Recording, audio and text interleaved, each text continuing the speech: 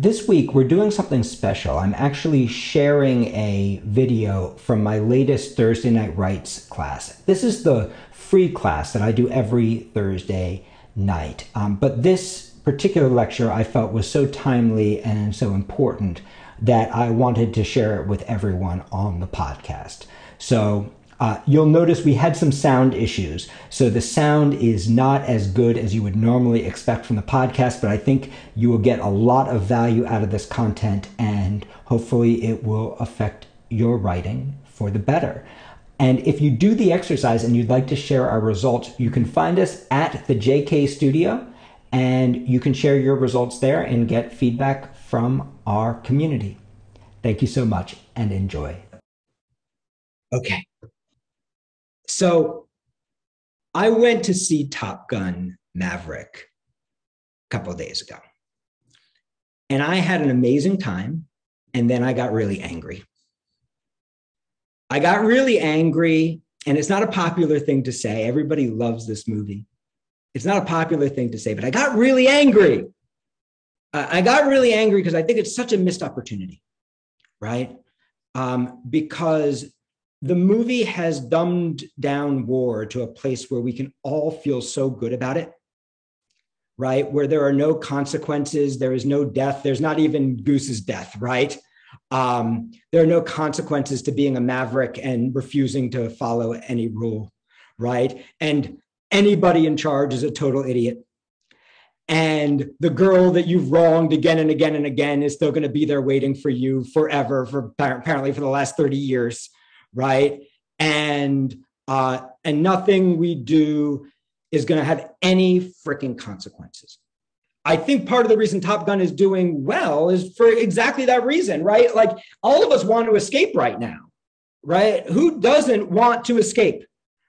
But yeah, we can get into formulaic too, Leslie. I have a lot to say about that. And you can't sell Top Gun Maverick.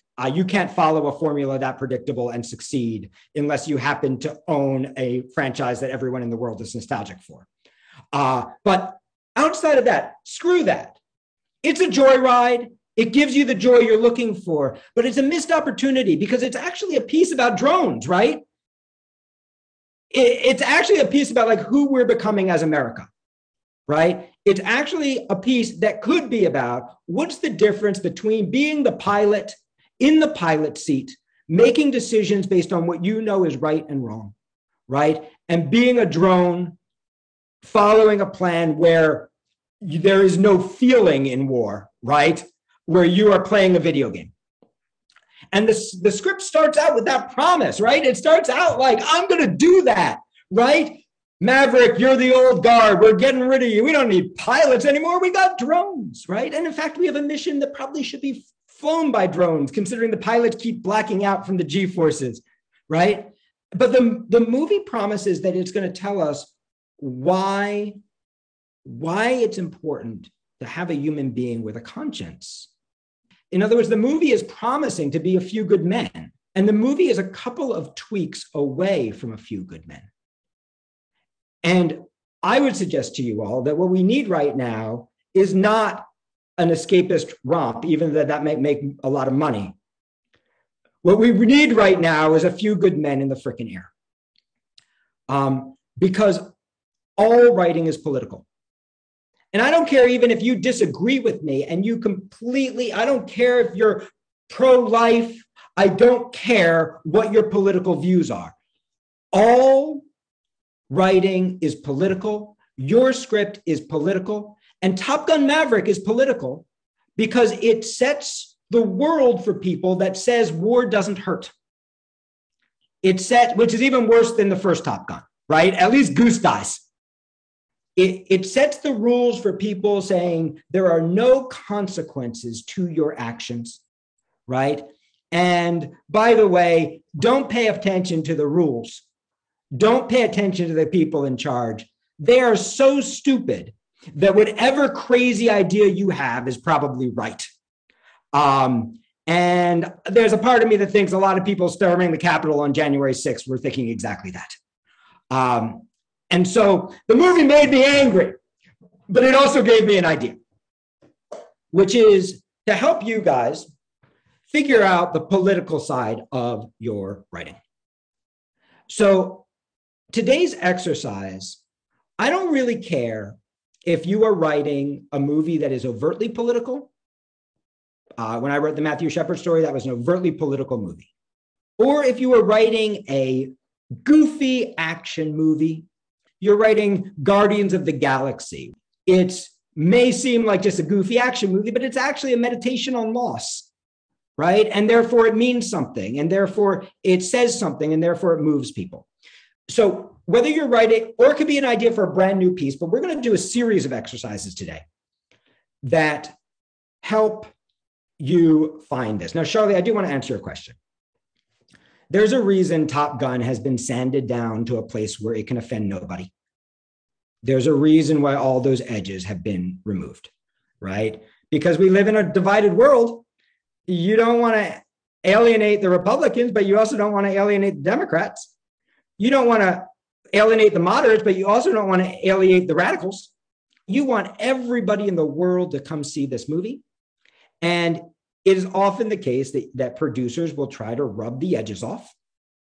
And your job as a writer is to go do exactly what Shakespeare did and go, oh, sure, yeah, happy to work with you there. Let me sneak the meaning in. Let me sneak the meaning in. Let me sneak the meaning in. Because meaning in screenwriting doesn't come from getting on the soapbox. Meaning actually comes from your character's journey. So a writer who cared could tell the same story about the faceless enemy who's just doing bad nuclear stuff, who you'll never see. And, you know, the pilots, when you blow up a pilot in one of these crazy planes, they just magically parachute out, so even they don't get to die. You could write that movie and you could make something out of the fact that we don't know them. You could make something, you could make Tom Cruise deal with the fact that he doesn't know them, that he's kind of translated them into just the enemy. And there are moments where they almost do it. There's this great moment. So there's this whole like, do, don't think theme, which again, might be good at times if you're trying to break through like a creative block, is probably not the best advice for fighter pilots. But there's this great moment between Maverick and Rooster where Maverick goes, "What were you thinking?" And Rooster goes, "You told me not to think," right? And it's the only moment in the movie that's actually real, that's actually discussing and developing that question. The meaning in your script you can sand off all the shit the producers want you to sand off, and you can still have meaning in your script because the meaning is delivered in the character's journey. Whatever the main character's journey is, that is the story that the audience is going to tell themselves about what does it mean to be a hero. And that's true even if you're writing an anti-hero. When people watch Walter White, when people watch The Godfather, they are learning a version of what it means to be a hero. And so what we do as screenwriters is we allow the audience to go, that's me up there. And by taking a character on a journey, we allow our audience to go on a journey that changes them. So one of the issues that, do you need to give them a hard time on my behalf? No, you don't want to blow that relationship. But when you get to work with them, come talk to me, Charlie, and we will talk about how to sneak some meaning in there under the surface. So we're going to talk about, Aaron, I'm not saying that Maverick isn't a successful film. I'm saying it made me angry, right?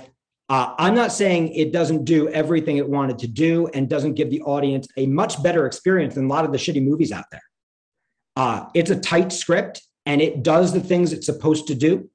I just think when everyone in the world is going to see you, wouldn't it be nice if you actually helped change them, right? Wouldn't it be nice if you left them just a little bit better than they were when they sat down to watch?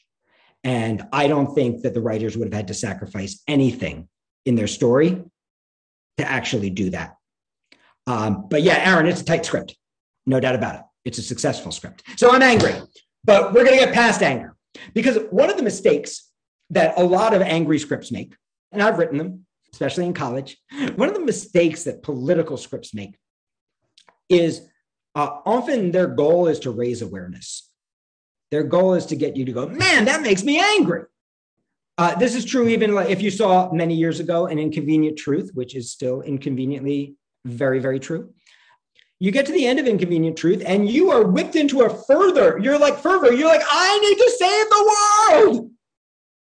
But then the film doesn't tell you what to do. So all this awareness is raised, but no action is raised. So when I'm writing a political film or political show, and again, every film is political and every show is political, even if it's way under the surface, right? Every show is teaching people how to live or not live life. The first question I ask myself is, what is the action step that I want somebody to take after watching my film or show? So this is the first step of your writing exercise. You're just going to take 3 minutes and think of I'll give you an example. In the Matthew Shepard story, I wanted mom to pick up the phone and call her kid. I wanted a mom who had maybe kind of had a don't ask, don't tell policy with her child about their sexuality. I wanted her to pick up the phone and call her kid. And I'll talk later about how I did that. So for right now, what is the action step that it doesn't have to be super political. It could be like, I want them to make peace with their anger.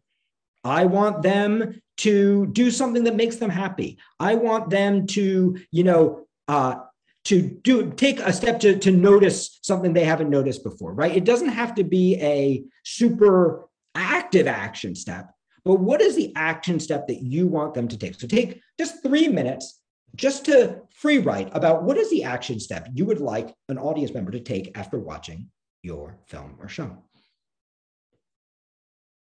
If you're having a hard time finding that action step, think of like something really small, something tiny that would just make things just a teeny tiny bit better. If everybody did it, maybe it would make things a lot better. Okay, so here is the next step of this exercise. The next step of this exercise is to ask yourself, who is the audience you think you can actually transform? Who is the audience that you think will go with you? So the reason that I am asking that question is I think too often we want to change everybody, right? And we end up tilting at windmills, right? You got to ask yourself so when I was writing Matthew Shepard, I wasn't writing for the gay audience because quite frankly, they already knew. And what the hell did I have to tell them that they didn't already know much better than me, a straight man, right? So I'm not writing for them. And I also wasn't writing for Dad, even though Dad has a great journey in that movie. I wasn't writing for Dad because I didn't think Dad would tune in to watch the movie. I just didn't think I could get him. And I wasn't writing for bigots. I didn't think that I could get the bigot to tune in and watch the Matthew Shepard story. I just thought there's no way they're watching that movie, not the person who's actively homophobic. I didn't think I could change them. I thought if they could watch it, they might change them, but I didn't think they were going to watch it. But I thought, who might watch it? I thought the mom who feels like a little estranged from her kid, who feels like she's a good mom, right? But feels a little bit estranged because she's uncomfortable with her child's sexuality, right? She's maybe thinks don't ask, don't tell is the right way to handle that, right?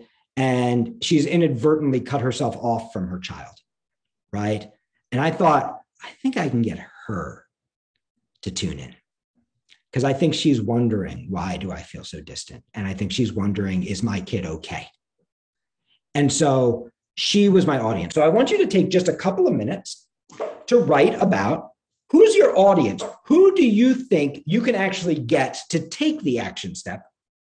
And if you're like, I am going to seek out, neo-Nazis, great. How are you going to get them? But who's going to tune into your show, your movie that you can actually change? And how are you going to get them? How are you going to get them to watch so that they can go on this journey? This is why I'm so angry about Maverick, because everyone wants to watch it, right? All the people who most need Maverick to take them on that kind of journey are watching Maverick.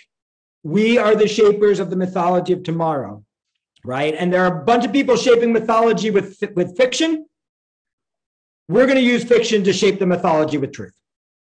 And that doesn't mean your truth is true for everybody, but it means your truth is true for you. This is the first time I've ever done this exercise with a group, and I need to do it all the time. It's so heartening to see the beautiful people that are in this room. Okay, so here's the next step. This is the dreamers and innovators. Awesome, Charlie. Okay, here's the next one. This is the hard one, right? How are you going to meet them where they are? See, often our instinct is to get on our soapbox and show people how they're supposed to be. But when you start off by showing somebody how they're supposed to be, you often lose the opportunity for them to go, that's me up there, right?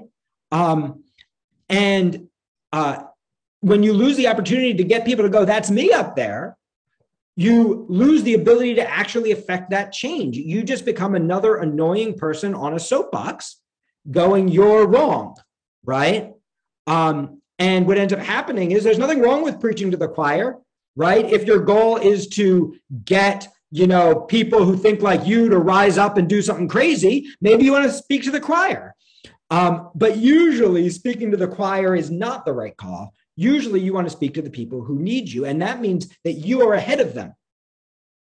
They are not in the place that you're at. Because if they were, they wouldn't need the movie. And by the way, sometimes in the course of writing the movie or the show, you realize I'm not in the place I want to be at, right? Maybe that's why I need to write the movie. Maybe I have not arrived at who I think I'm supposed to be, right? Or maybe even that conception is wrong. So, for example, in the Matthew Shepard story, and this is the scariest thing that I did, when I met Judy Shepard said to me very clearly, I have no regrets about my parenting. I know I was a good mom. I know Matthew, I love Matthew. I know Matthew loved me. And I knew that that's where she had to start. But I knew she couldn't stay there. Because if at the end of the movie, Judy is still going, I know I was a good mom, mom's not going to pick up the phone. Mom's going to pat herself on the back and say, yep, I did a good job. Now, one thing you want to know, I will never lie to make a political point. I like to be able to look at myself in the mirror. So I will never write something that I don't believe is true just because it serves my politics.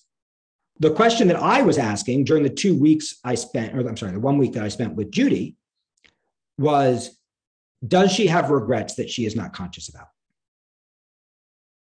And the clue that I got was when she told me what she was saying when she traveled around to speak. And what she was saying was, I have no, she was saying, don't tolerate your children, embrace them. And I thought, wow, there's only one reason that a mom who's just lost her kid travels around the country saying, don't tolerate your children, embrace them. I bet she feels like she tolerated him instead of embracing him. And that's just too hard of a thing for her to confront at this moment. And so I met her where she was. When we met Judy in my script, she is in that place of, I was a good mom who was wronged. This was taken from me, and I want the death penalty for the person who did it. Over the course of the story, I move her to the place, and Dennis to the place, where they look at each other and they say, we failed him. Because that's the moment that's going to make mom pick up the phone. Watching a bad mom fail him isn't going to do it, because mom's just going to go, well, that's not me. But watching a good mom realize she failed her son by not asking the question, that's going to do it. So this is the next question. How are you going to meet your target audience where they are? And we're going to combine that with part 4 because we're running out of time. Part 4 is how are you going to use that? How are you going to sculpt the structure of your character's journey in order to create that change? So Jose, you can go ahead and post part 4 too. We're going to take the last few minutes to put that in. And then unlike usual, where we share one, I want you to chat these all in because I want to see all of them. You guys are awesome. Your words have the power to change people. Please hang out in the breakout rooms, connect, and I will see you all next week. I love you guys. Thank you.